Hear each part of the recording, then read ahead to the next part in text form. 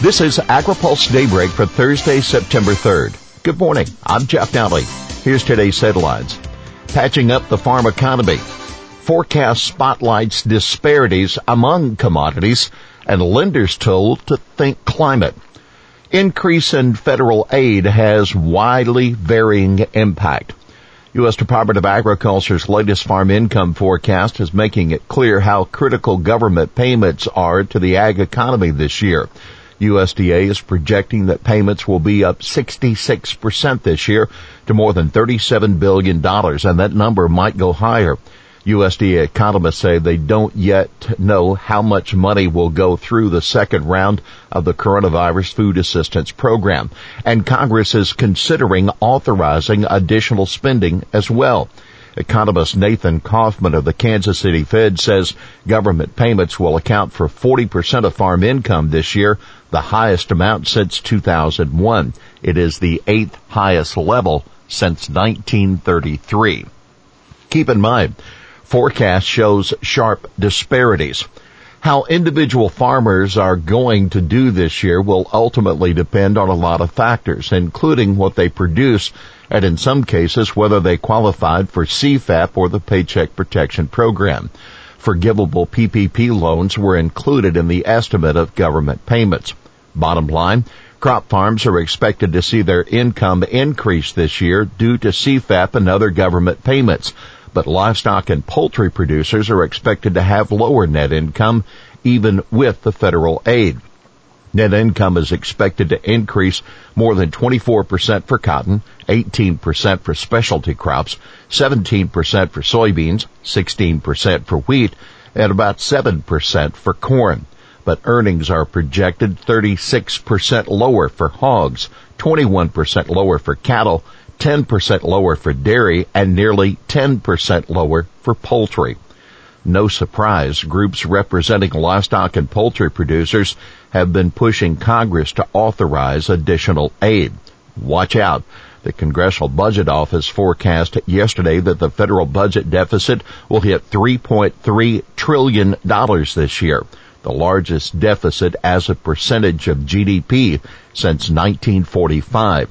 That potentially could have implications for future efforts to address needs of farmers and other sectors. Lawmakers appealing to USDA for wheat aid. In the case of one major commodity, wheat, some farmers are getting government payments and others aren't. Lawmakers on both sides of Capitol Hill are sending letters to Agriculture Secretary Sonny Perdue urging him to make all classes of wheat available for CFAP. Only hard red spring and durum wheat currently qualify, and they account for only 30% of production. So the majority of wheat farmers have not had access to assistance through this program. That's the word of Representative Frank Lucas of Oklahoma and other House members in one letter. 21 senators, including Ag Chairman Pat Roberts, signed a similar letter to Secretary Perdue yesterday. Poll. Farmers stay in Trump's corner. 3 of every 4 farmers plan to vote for President Trump. That according to a new poll by Farm Futures. Some 75% of the 1,044 producers polled in July by email said they supported Trump's reelection, compared to 60% in 2018 and 66% in 2019. The results are in line with the findings of an AgriPulse poll conducted in late February and early March, when 72% of producers said they backed Trump. Meanwhile, a pro-Trump organization called Secure America First is launching a digital ad highlighting how the group thinks Trump has supported farmers during his first years in office.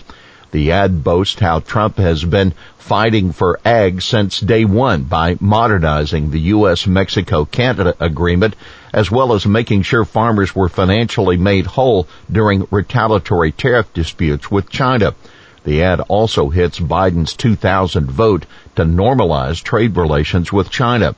As of last night, the ad had received 215 views. U.S. clamps down on Chinese diplomats.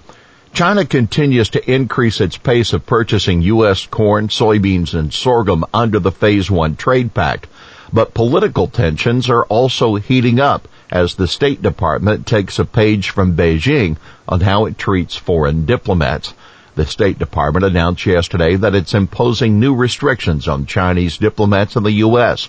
Chinese diplomats will no longer be able to visit universities, meet with U.S. political leaders, or attend large cultural events without approval from the U.S. government. The new restrictions are meant to mirror the way Chinese have always treated U.S. diplomats, and they will only be removed if China first removes its restrictions, according to Secretary of State Mike Pompeo. August ASF cases in Poland hit record, threatening Germany. The spread of African swine fever in Poland was the worst it's ever been in August, according to a new analysis by the USDA's Foreign Agriculture Service. While Poland is not a major pork producer, neighboring Germany is one of the world's largest. ASF cases in Poland, mostly in very small farms and wild boars, began spiking in July. The number of cases on small farms totaled 54 in August compared to 71 for the entire first 8 months of the year, and the report out of the FAS office in Warsaw. Germany, which is tightening border protections against ASF entering through Poland and other countries, is home to about 22,000 swine operations. German companies produce more than 5 million metric tons of pork per year, according to a separate FAS analysis out of Berlin. Ag lenders urged to consider conservation. Ag lenders need to consider the value of farm conservation practices when making loans to farmers, says a new report from the Environmental Defense Fund. For too long, lenders' focus has been too narrow, EDF said. Practices such as cover crops, no-till farming, and extended crop rotations may need to be in place for years to demonstrate their full benefits, the report said.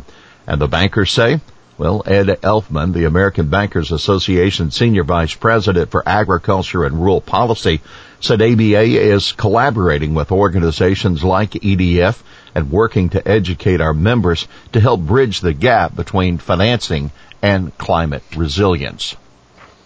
Wisconsin report warns of nitrate increase. The nitrate contamination problem in Wisconsin is increasing in extent and severity, says the annual report to state lawmakers from the state government's Groundwater Coordinating Council.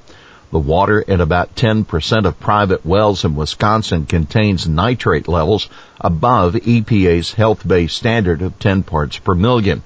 Approximately 90% of total nitrate inputs into our groundwater originate from agricultural sources, the report says.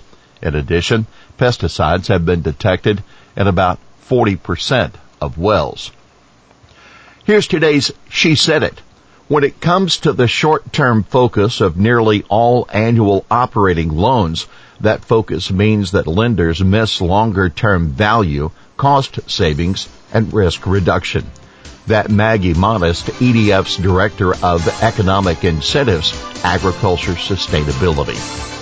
Well, that's Daybreak for this Thursday, September 3rd. Brought to you by Watkinson Miller and Dairy Management Incorporated. For the latest news out of Washington, D.C., visit agripulse.com. For AgriPulse Daybreak, I'm Jeff Nally.